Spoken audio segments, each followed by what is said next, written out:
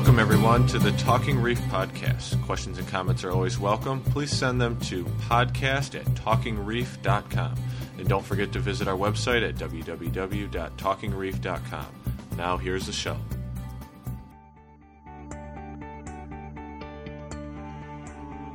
Welcome to the Talking Reef podcast, the podcast that brings you topics and discussions on marine and reef aquariums. I'm your host, Rob Weatherly. I'd like to thank everybody for joining me again. This is part 2 in the Clownfish series. Just a reminder to everybody who hasn't heard it, episode 100 is part 1 in the Clownfish series. So if you're new to Clownfish or you want to catch up on that, make sure you go download that episode and then you can move on to this one. In this episode, we're going to be talking about breeding in general, or more specifically, preparing for breeding. We're going to talk about the broodstock tank and setting it up, feeding your pair, acquiring your pair. We're going to go through some general, answers to common questions about behavior, the behavior of clownfish as they go through the mating or the breeding or pairing process. We're going to wrap up the show this week with some tips on inducing spawning, because that's one of the common problems that people have. So we got some tips there for you. And then we're going to move on from there. So as I mentioned, to start off this week, we're going to start with the broodstock tank or the spawning tank. Now, this is the tank that's going to be housing the clownfish. This is going to be their home. You really want to, again, make sure you check out part 1, this episode 100, because I talk about a lot more stuff in there. In this show, we're going to be specific to a broodstock tank for breeding. Now, you really want to sit down and pay a little bit of attention to what you're going to be doing when you acquire your clownfish, or before you acquire them, when you're setting this tank up. What is your objective? Are you going to be getting a pair of clownfish and your main objective with them is just to breed them? If so, your tank is going to be a lot less elaborate. It's going to be really basic. If you're getting them with the intent of hopefully breeding them, but that's not really the main point, you really want to have more of a mixed tank, then that's going to change the setup and you're going to have more of an elaborate tank. Now, the first part, I did talk about lighting previously in the last show, but more specifically here, certain lighting is, specific lighting is not really needed for just the clownfish. As I mentioned last time, they don't really care as long as there's something. Now, when it comes to actually breeding, it is very important to have a consistent photo period. So while you can have regular lights or really fancy lights, really bright lights, whatever, it's not really what's important. What's important for a broodstock tank is that the photo period is very consistent. The lights need to come on and off at the exact same time. This is important for the clownfish to initiate their spawning when they do. And it's also important once they do start spawning to initiate get the eggs to start hatching. A lot of them do this based upon the specific photo periods. So make sure that you get your lights set up on a timer. That's very important. Regarding the overall setup of the tank, as I've kind of talked about a little bit already, they can be basic or they can be elaborate. The clowns really don't care. You can have a reef tank or a fish-only tank. The important thing that I want to mention here is about co-inhabitants. You do not want to have anything in your tank that is going to be threatening in any way, shape, or form to your clownfish if your intention is for breeding. Now, that doesn't mean that you can't do it, but here's what happens. When you have a pair of clownfish that are going through their process and they're ready to start spawning, if they feel threatened because there's a damsel or other aggressive fish floating around in there, there's a good chance that they will not start spawning, or that if they are spawning, they may stop. So it is important to keep that in mind. Now, very commonly, if the intention is to get breeding and get spawning as quickly as possible, you'll not have any other fish in there. So you'll set up a small tank with no other fish. Your cleanup crew can pretty much be anything you want: a series of snails, small crabs, and various types of shrimp are fine. I have not seen any real problems with various types of shrimp in there either. But if you do have a tank and you want to put other fish in there, just make sure that they're very, very passive fish, non-aggressive fish. But again, if you're, a lot of people will just leave it with just the clownfish. So keep that in mind regarding other inhabitants. The next thing that comes up quite often when people are setting these tanks up is the question of, do I add an anemone or not? Now, I've talked about anemones a lot in the past shows. I talked about it in the specific anemone show that we did, and I talked about them last week. So make sure that you check out that show last week for some of the basic details there. And some time ago, I did a full podcast on anemones, and that was episode 40, I believe. So make sure you check out that for more details on anemones. Now, anemone care aside, well, I guess this we're going to talk about anemone care. One of the most important things is anemones are a lot more work. They require the conditions of a full reef tank. They're going to require rocks or substrate of some type to attach to, which you may or may not have depending on your setup. They're going to require specific lighting that and expensive lighting that you may or may not have if you're going with a basic setup. They're going to require additional feeding and care. So this is all important stuff to keep in mind if you are considering an anemone. Anemones are absolutely not required by any means necessary. There's no reason that you need it if your intentions are for spawning. Now, if you want to get one, that's totally fine. They make a beautiful addition to your tank. Just make sure you understand what you're getting into. That's the common rule that I have every time I talk about this. So, all right, I think that horse is dead. Make sure you know what you're doing before you do it. Moving on a little bit. One of the last components that you really want to pay attention to when you're dealing with the broodstock tank is a spawning surface. When you have, and one more thing about anemones, and this is kind of where it ties into the spawning surface. What you'll usually do is you'll dedicate a certain type of substrate for your spawning. A lot of times this is a tile. What is commonly used is a regular ceramic floor tile, and you'll present it to the clownfish with the bottom of the tile facing up, not the smooth side, but the rough side facing up. And they tend to really, really like that as a spawning surface. We'll talk about that more in a second. But one of the problems with anemones is what you have to do is the clownfish will more or less house themselves, make the anemone their home. Now, in a broodstock tank, conditions are usually not perfect because you have to feed the heck out of them. And it can cause some water condition problems. Anemones don't necessarily like this. This is usually a problem in smaller tanks. But the point that I'm trying to get here is a lot of times it can cause your anemone to move. So what will happen is you'll have your clownfish. They'll be housed in this nice little spot. You'll get your spawning surface, the tile in its place. The anemone's going to get up and move.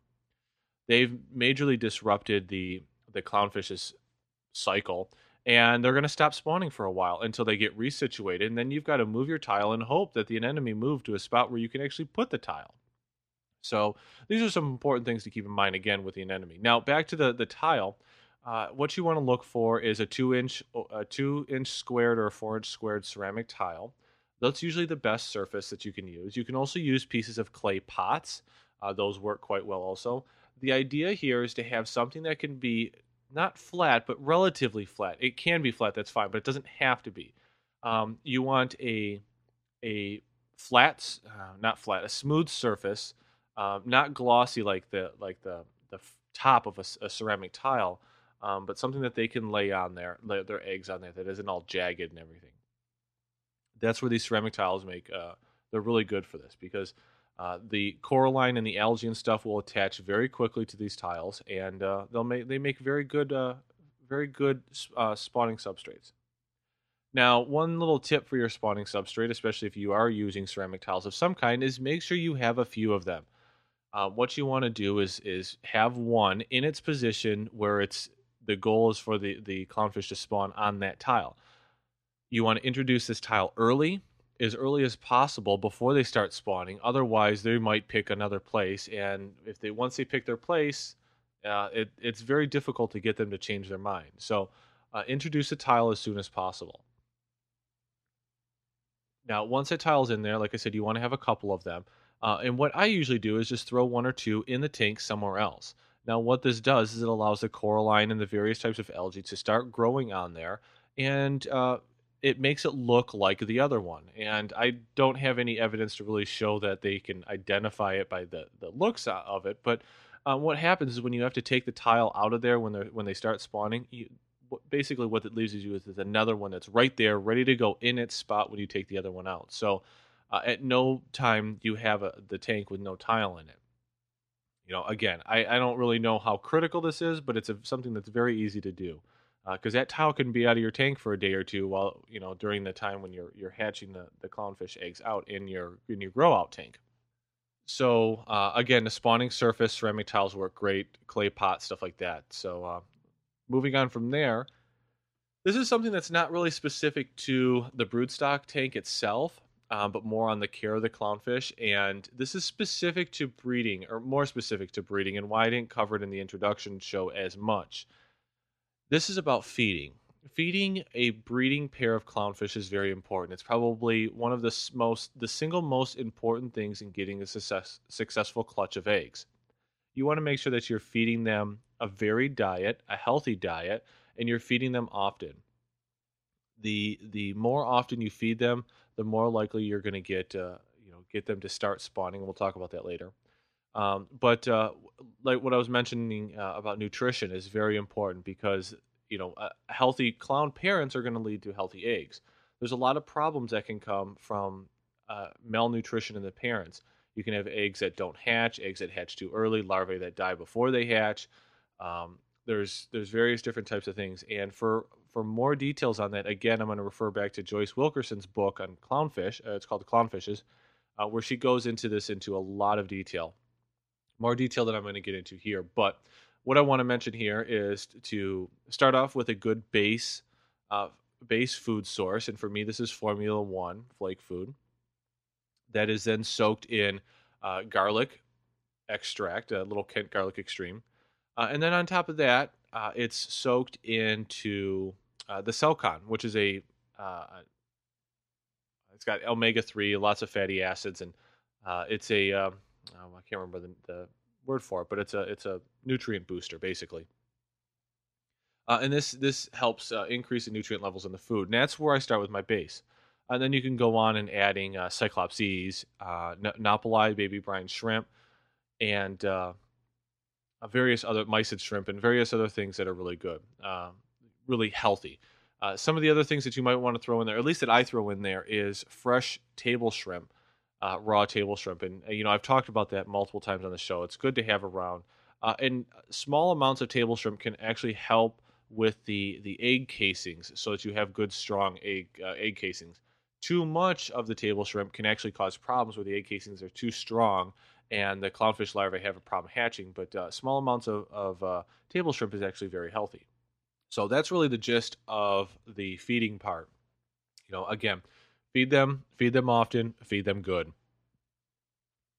Now, the next part that we're going to get into is about actually getting your pair, going out and acquiring it. There's a lot of people that have a lot of questions about the best way to do this, what to get, how to get them, and how much should they spend. Well, how much they spend, I really am not going to be able to answer too much, but let's go ahead and start out with a couple of different main ways that your people are going to go about acquiring their clownfish. The cheapest way to do this is to acquire 2 juveniles and let them pair together in the tank over time. What's going to happen is they're going to go through the process. One will become female, one will become male, and they'll establish a pair. Now, while this is probably the cheapest method, it is also the most time consuming because it can take months and months and months, if not years, for this to happen. If you do go about this process, make sure that you only get 2 juveniles. If you add 3 or 4 juveniles into the tank, expecting to increase the chances of one of them becoming a female and one becoming a male, you're actually not going to do that. You are decreasing the chances because you're going to have a lot more rivalry. There's going to be a lot more bickering, and there's going to be a lot more challenge for who's going to become dominant, and that can actually prevent the process from carrying on. So get 2, stick with 2. Now, one of the other steps that you can go is to get an established female, or clownfish that is female, and then at that point you can add a juvenile or a male at a later date. Depending on the type of clownfish, it's usually recommended or required, especially with the maroon clowns, that the female be added first, because if not, you can have some real problems. So make sure that the female is added first, and then the male is added after that, unless, of course, you're buying them in a pair. Now, this is usually, from a pricing standpoint, it's usually very similar to buying 2 juveniles, depending on the size of the female. A local fish store might charge a little bit more, but it's usually pretty close. This process can also take a while, just like with two juveniles, but since you already have the female, the chances you're going to move right through the dominance phase quite quickly, and you can get moving on with the rest of the process. So it's not as long as getting two juveniles, and it might be the same or a little bit more from a cost standpoint. Now, the third most common way is to get them as a pair. Now, whether they are a quote unquote spawning pair or just a pair or a, however they local fish store or online retailer might sell them, um, really it's going to that's what's going to determine the price. If they're just a plain pair, standard Percula clownfish, you could be spending anywhere from $100 to $150. Now, if they're being sold as a quote unquote spawning pair, you could be paying upwards to over $200 for them. Now, here's my advice on this: just get a pair. Don't go out of your way and spend the extra money to get a spawning pair, because the problem is that once you disrupt their spawning cycle, um, aka moving them from one tank to another, the chances of them spawning right away are very low. So if you get a pair that's already established as a pair, but not necessarily spawning, then you're going to save yourself some money. It might take a little bit longer, but we're now talking, a couple months versus, 3 to 6 months, and with some of the other methods. Um, so both are good options if you're trying to get this going really quick. But look at it and understand that just because you're buying a pair of clownfish that are already spawning does not mean that they're going to start spawning right away. Because as I mentioned, disruptions can cause this problem. As I alluded to with anemones moving, anemones moving in your tank can cause them to stop spawning as well, even without them leaving your tank. So disruptions can cause some problems. So, anyways, the already established pairs are going to cost you more, and so on and so forth. But one of the important things to also consider is females only spawn for a certain period of time. Now, don't get me wrong, it could be years from start to finish. But if you go and get a clownfish that's already a few years old and you pay a couple, 100 or 150 or $200 for this pair, you might be upset if you find out that the clownfish has only got 6 months or maybe even a year of spawn left in her, and then she's done. So, not a big, huge critical deal, but something you just might want to keep in mind. If you have the opportunity to find out how old it is, or if it looks like it's quite old, you might want to check into that. Again, you're going to be spending a lot of money on these if you're specifically going for a pair, and just something to keep in mind. So, moving on into the last main topic that we're going to be talking about today, that is going to be on clownfish behavior. This is one of the most common set of questions that comes up when helping people with clownfish, because clownfish go through a lot of very strange or weird things as they go through their bonding and mating rituals. And one of the first things that happens, let me just say here, I'm going to start off this list with the descriptions based on the fact that you have two juveniles, and then we're going to move up from there. If you get a female or a pair, it's very likely that they've already went through some or all of this process. Now, this is a cyclical process, and it can repeat itself. So if you do get yourself a pair, you might find them going through some of these early stages all over again. Chances are these stages they'll be very short-lived, and they'll move through them rather quickly in a matter of days or weeks. But it's very, very common that you would notice this as they go through. So again, starting from the beginning, you have two juvenile fish. One of the first thing that's going to happen is they're going to start. They're going to swim around the tank. They're going to start associating with each other, and after a period of time, you're going to start noticing them going through some bickering and some fighting and some really what looks like they're being pretty mean to each other. In some cases, they really are.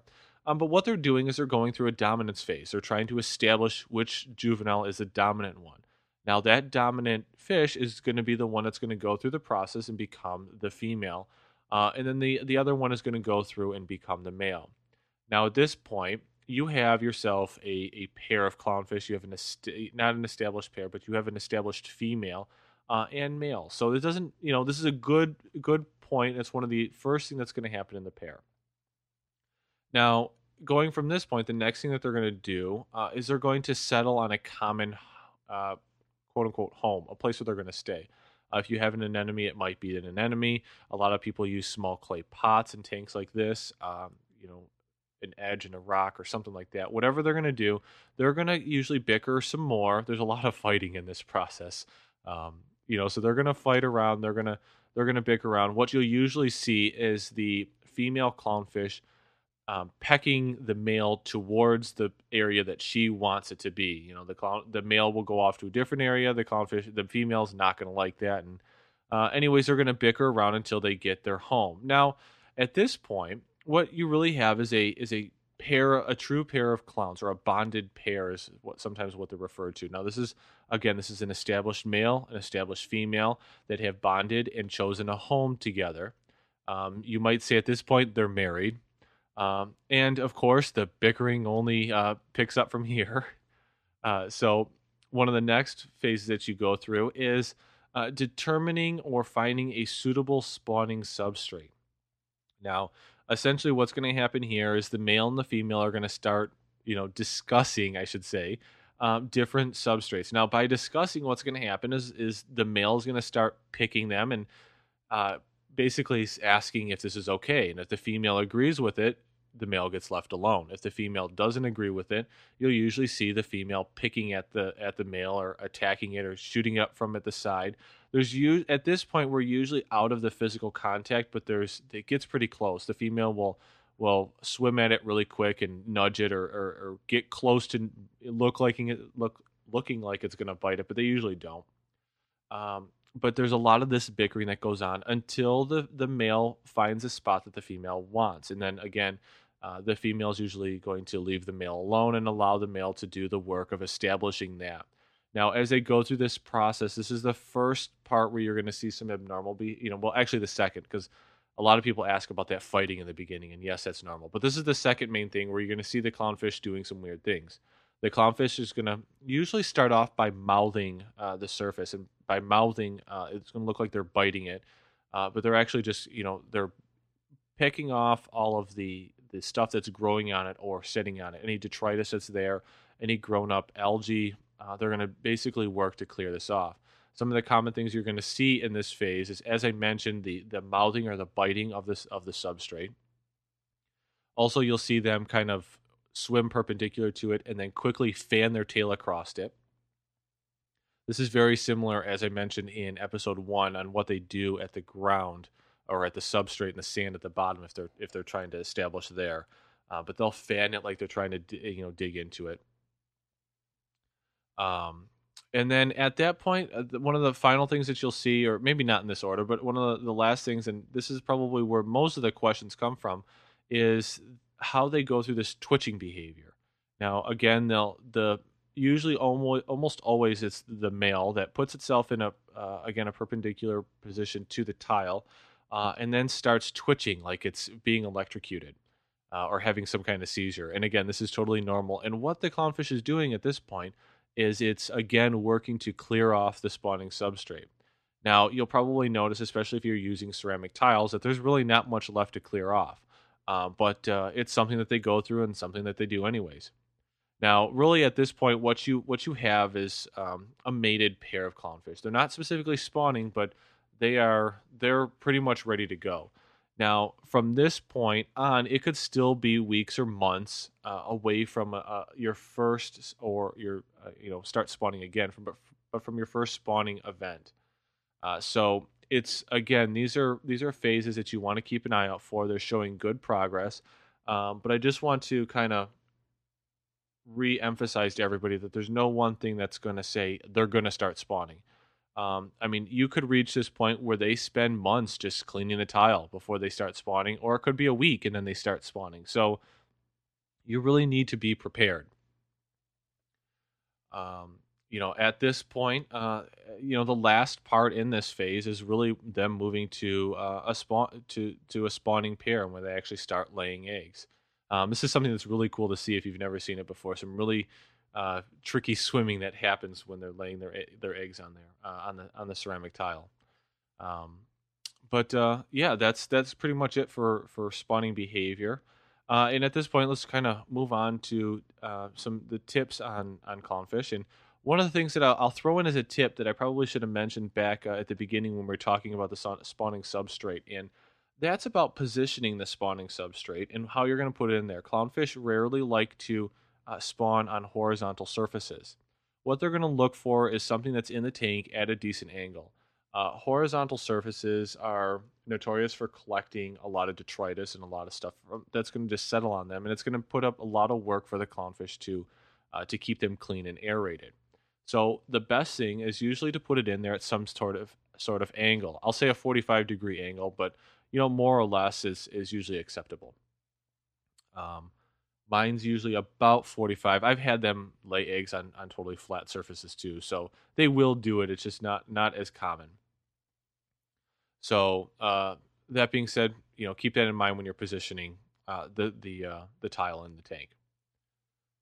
So let's move on to some of the tips that I was mentioning about inducing spawning. Now, a lot of times people will go have their clowns and they're going to go through the process and they're going to notice these behavioral changes that I just got done talking about.